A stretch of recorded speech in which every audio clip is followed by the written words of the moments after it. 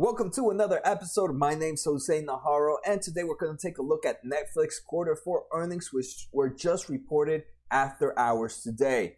So let's get started. The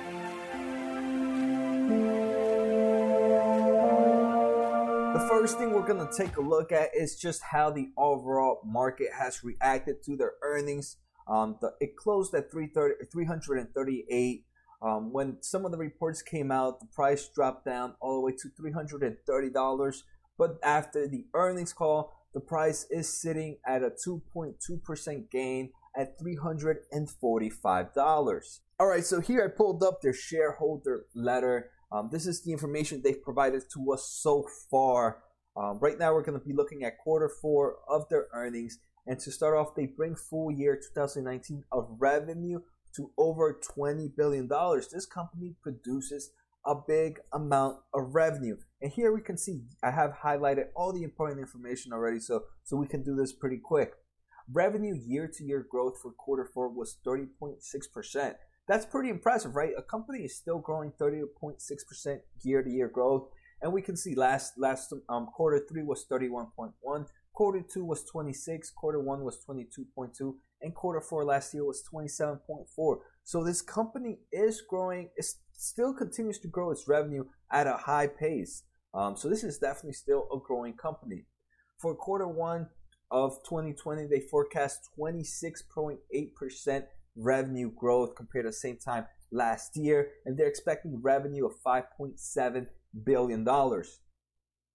Operating margins for this company also is something that is pretty up and down. For Q4 2019, their operating margins was 8.4%. Last quarter was 18.7%. The quarter before that was 14.3%, and the quarter before that was 10.2%. One thing I do remember, this is not my first time taking a look at Netflix information. I know that one of the things is they were waiting for a big time charge that was going to happen, and they kept being pushed back quarters with quarters. Initially, it was supposed to happen between Q1 and Q2, but it ended up not happening till now Q4, and that's one of the main reasons operating margins is so low at 8.4%.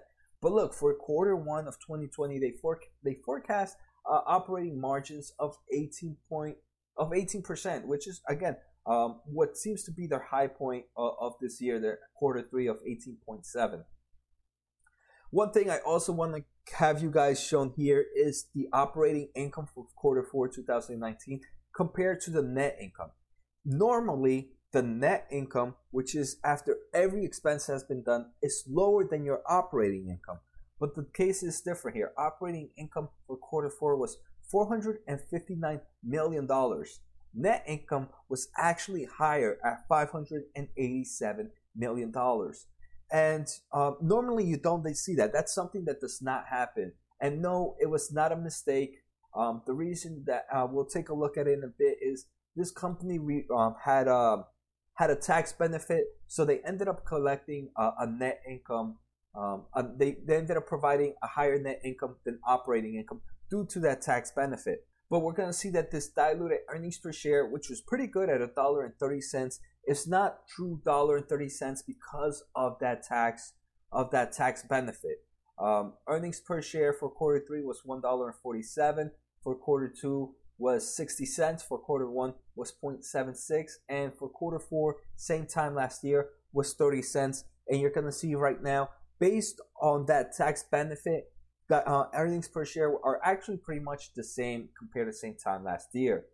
For Q1 of 2020, they forecast earnings per share of $1.60. That's actually pretty high. So I'm going to have to end up seeing in their 10Q report when they post it on why they expect it to be so high. Next, let's take a look at their global streaming membership. Their streaming paid membership is also growing at a nice rate. Q4 of 18 was 25%. Q1 of 19 was 25%. Q2 of 19 was 21%. Q3 was 21%.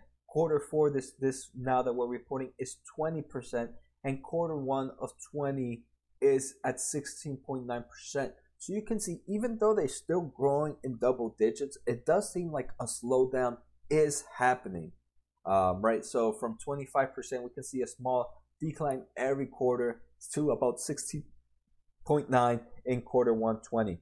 So for quarter four results, the average return per user, the average revenue per user increased over 9% year over year. That's actually pretty impressive. So they're collecting more money per users now than they were over a year ago, 9% more, and that's actually pretty impressive.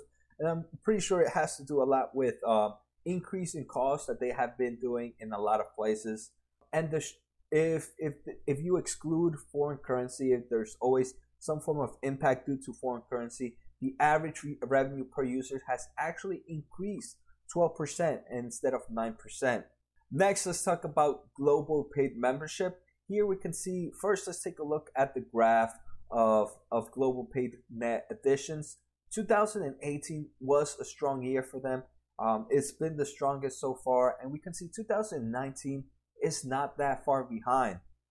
In quarter four, they added 8.8 million users, and that's actually similar, on par with 8.8 million same time last year. And this is ahead of their forecast. They had forecasted 7.6 million users to grow.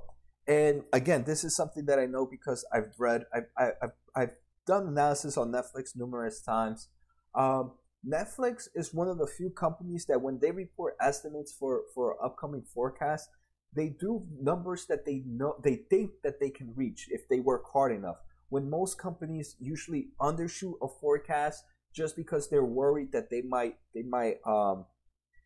fail, so they undershoot. Netflix actually does the opposite. I feel they overshoot most of the time. And that's why we saw there's sometimes when this company actually misses their own forecast. And I think that's actually a pretty impressive thing to do. We can see that they added most of their memberships this quarter from Europe, Middle East, and Africa, the Latin America continents, and APAC, Asia Pacific, and China, Australia, and China, I believe. Regions. So we can see a lot of the growth they're coming from comes from international and not from here in the States. United States and Canada net adds were 0.55 million and 0.42 million were in the United States. And this is compared to 1.75 million a year ago. So you can see from 1.75 million a year ago to 0.55. There is a slowdown here in the United States and Canada region. And one can argue that this is happening because United States and Canada are one of their most developed countries where they have it. So obviously you will start to see a slowdown here. But they do mention that their low membership growth in United States and Canada is probably due to the recent price changes and also to the competitive launches. So they are saying that could be impacting them, but it's not deterring them from increasing prices. For quarter one 2020, they forecast global paid net adds of 7 million. And we can see here they already have the nice chart for us that what they're forecasting for quarter one. And it will be higher than 2017 and similar to 2016, but much lower than 2018 and 2019. In 2019, they did 9.6 million, and now they're only expecting 7 million. So you can see there is a slowdown happening for this country. For operating margins for 2020, they are targeting 16%, and that would be about 300 basis point year over year. So that means for this year of 2019, their operating margin was sitting at an average of 13%. Next, the next thing they talk about is content, and they discuss a lot about the shows they have and the kind of shows that are coming up this quarter. There's a lot of shows here that I'm not going to talk about much. It's just they definitely have a lineup coming in, but there's some of the things I do want to talk about. During December, they launched The Witcher, which is tracking to be their biggest season 1 TV series ever. They have a nice chart that shows this, and this is pretty impressive. And they also mentioned that as a testament to how our hit content can penetrate the global market, the show launched drove up the sales of the Witcher books and games around the world. So this is something that Netflix can actually use to bolster, to get more shows like this. They can be like, hey, if you put a show here on Netflix, you're gonna expect a higher revenue in your other products. Another thing they talk about is that local originals were the most popular titles in 2019 in many countries, and this is pretty good. Pretty cool. They are Netflix is making originals for different countries. Sometimes they're country specific originals, and they do mention that their local originals were the most popular in 2019. So this continues to strengthening their thesis that they should continue to make more original content. And this is another thing I like hearing about. Right now, at the price Netflix is staying at, I want to say I'm not too happy. I wouldn't enter it. I personally would not enter an investment, but I still like to understand how the company is behaving to see if prices do go down, if I should enter. And right now, so I like to know everything about this company.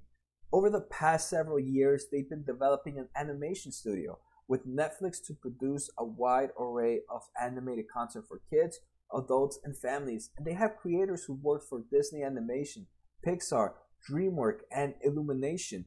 So they're not working at Netflix, and that is pretty impressive. The animation studio is definitely a difficult task to accomplish. I was just reading Bob Iger's book, and he definitely talks about some of the troubles that Disney went because their animation studio was pretty weak. So it definitely you need to understand that an animation studio can really make or break these types of content. So it's pretty impressive that they have creators from all these amazing studios working here at Netflix. Next, we're going to talk about products and partnerships. Again, there's not much I found pretty interesting here. The only thing I found here is that in Q4, they launched a mobile-only plan in Malaysia and Indonesia. This is something I knew that they did in India in Q3 last year, and this is like it is. It's just a mobile-only plan. It allows you to watch Netflix on your phone, but you don't have any other form. You can't log in on the TV or on the computer. The only thing is this is a much lower price, and the reason they do this is because in countries like this, cable is actually lower price. So cable, you could be paying a cable for $15. So for Netflix to go to countries like this and pay and charge $13 for full service, it makes no sense when people would rather just have cable then. But they have this mobile only plan, which is roughly about $4 or $5, which makes it more attractive now. And the only thing I have an issue with that is, yes, they're collecting more memberships that way, but by dropping the price so low, their margins are also going to decrease dramatically. They do say that they expect the mobile only plan to be revenue positive. So here this was pretty cool that they were here they talk a bit about the competition. Despite the debut of Disney Plus and the launch of Apple TV Plus, their viewers per memberships grew both globally and in the United States year-over-year basis. And then here I think this was a power move that Netflix did. They took a Google Trends and they look at The Witcher, which was Netflix's biggest show, biggest one-season show ever. Then they looked at The Mandalorian, which is one of Disney's biggest shows to come out, Morning Show, which is Apple Plus's biggest show, and Jack Ryan, which is one of Amazon's biggest show. And you can see that Netflix The Witcher is way above all the others in trends, and you can see how strong that customer is on the Netflix side. And this, just like I said, I think this was a power move for Netflix to show. And here you can see the average. Blue is The Witcher, and it's way above Mandalorian. And that was pretty impressive. I actually thought that The Mandalorian will have a lot more, especially with all the Baby Yoda memes going on. I was expecting a lot more from The Mandalorians. So next, let's take a look at the cash flow and capital structure of this company. The one of the biggest things I hate about this company is that it does have positive earnings per share, but that does not mean that this company is making money. This company is actually burning money, and it is burning money at a faster rate each year. For the full year, their free cash flow was negative $3.3 billion. That is insane. They are losing they literally burn $3.3 billion in cash, and that's something I don't like. I don't like to see. They do say that this is the peak, and they think every year from now on is gonna get better. I hope so. For 2020, they still expect a negative cash flow of negative 2.5 billion, and again, that's still a lot of money. And they are working slowly to become positive free cash flow, but see, I can't see them doing that anytime soon. If anything, I would have to say maybe in 2024, 2025 is when this company will eventually start seeing some free cash flow, some positive free cash flow. They are continuing to also build debt by senior notes. In quarter four, they continue to raise $1 billion of senior notes at a 4.875 interest rates, and in Europe they did 1.1 billion euros at a 3.625 senior notes. Both of these are not due to 2030, and hopefully by then this company is free cash flow positive, that it is able to pay its debt down. And I've seen, I know if it was in quarter two and quarter three, but at sometime in this year they also pulled some more debt, and they are continuing to increase their investments by through the debt market. So I think we're almost coming up to the end. We're just going to take a look at this table one, and we're looking at the streaming revenue by sector. And the first thing I want to take a look at is the United States and Canada. Obviously provide the biggest revenue, sitting at $2.6 billion. Next is Europe, Middle East, and Africa, sitting at 1.5. So you can see how United States is the biggest market. United States and Canada is this company's biggest money maker. And we can see the average revenue per user continues to grow. Right now in quarter four, sitting at about $13.22. And that's because this company continues to increase the price of their membership. And we can see, right, so $13.22, $13.22. Next, I wanted to take a look at Asia, Pacific, Australia, and China. I think that's what APAC is. And here we have, these are the areas where some of the mobile gaming, mobile only services has arrived. And I wanted to see how the average return per users has changed. Because remember, I mentioned that if by a mobile only plan, you are increasing your paid memberships dramatically, because a lot of people are going to be enticed to go with this cheap plan. But at the same time, you're going to see your returns go down. And we can see quarter three in this area was sitting at 4.4 million, nearly 14.5 million users. Now in quarter four, it grew to 16.2 million users. But even though users increased, the average return per user decreased. Last quarter, average revenue per user was $9.29. This quarter was $9.07. And I would have to say one of the reasons here is most likely due to that mobile only plan, which reduces the amount of revenue collected per user.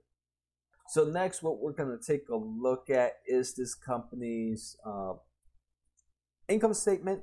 So here in the income statement, we can see operating income this quarter of quarter four.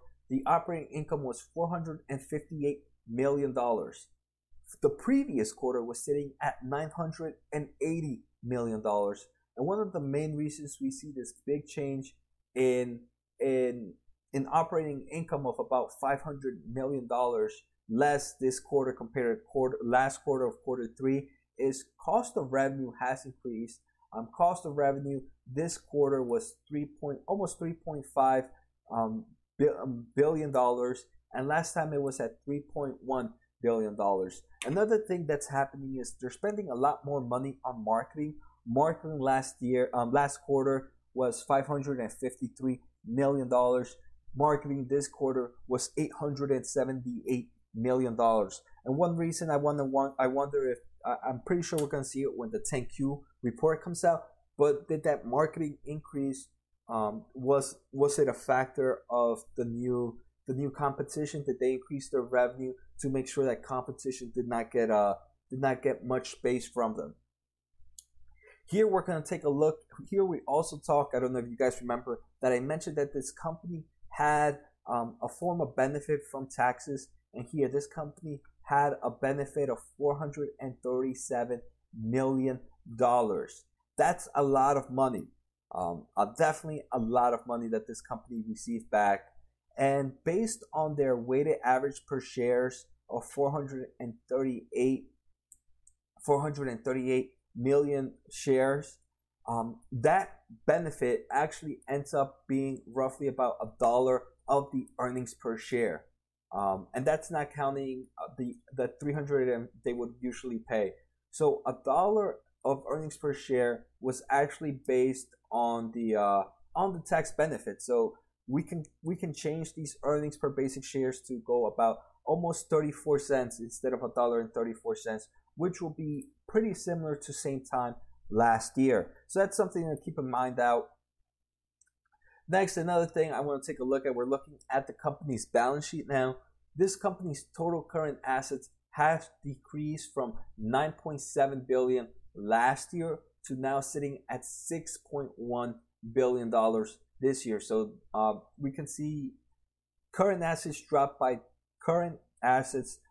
about 33%, but unfortunately current liabilities did not see that decrease. Current liabilities actually increased compared to same time last year. Same time last year was $6.4 billion, and this year is sitting at $6.8 billion. And you definitely do not want to see assets go down, total current assets going down, and total current liabilities going up. It's definitely not a good sight to see. And the final thing we're going to take a look at is this company's cash flow. And the only thing I want to see is look at this company burning cash. Right now, the non-GAAP free cash flow for this past 12 months was $3.2 billion. Same time last year was about $3 billion. And they're estimating for 2020 to be $2.5 billion. So that's actually a lot lower than these past 2 years. So like I said, I probably won't expect this company to be positive free cash flow till maybe about 2023, 2024, 2025. So that's it. I don't think I have anything else. I hope you guys enjoyed this episode. This was a quick one. I just wanted to take a look at the company's information that they released to us. So take care, guys. Have a good night and see you next time.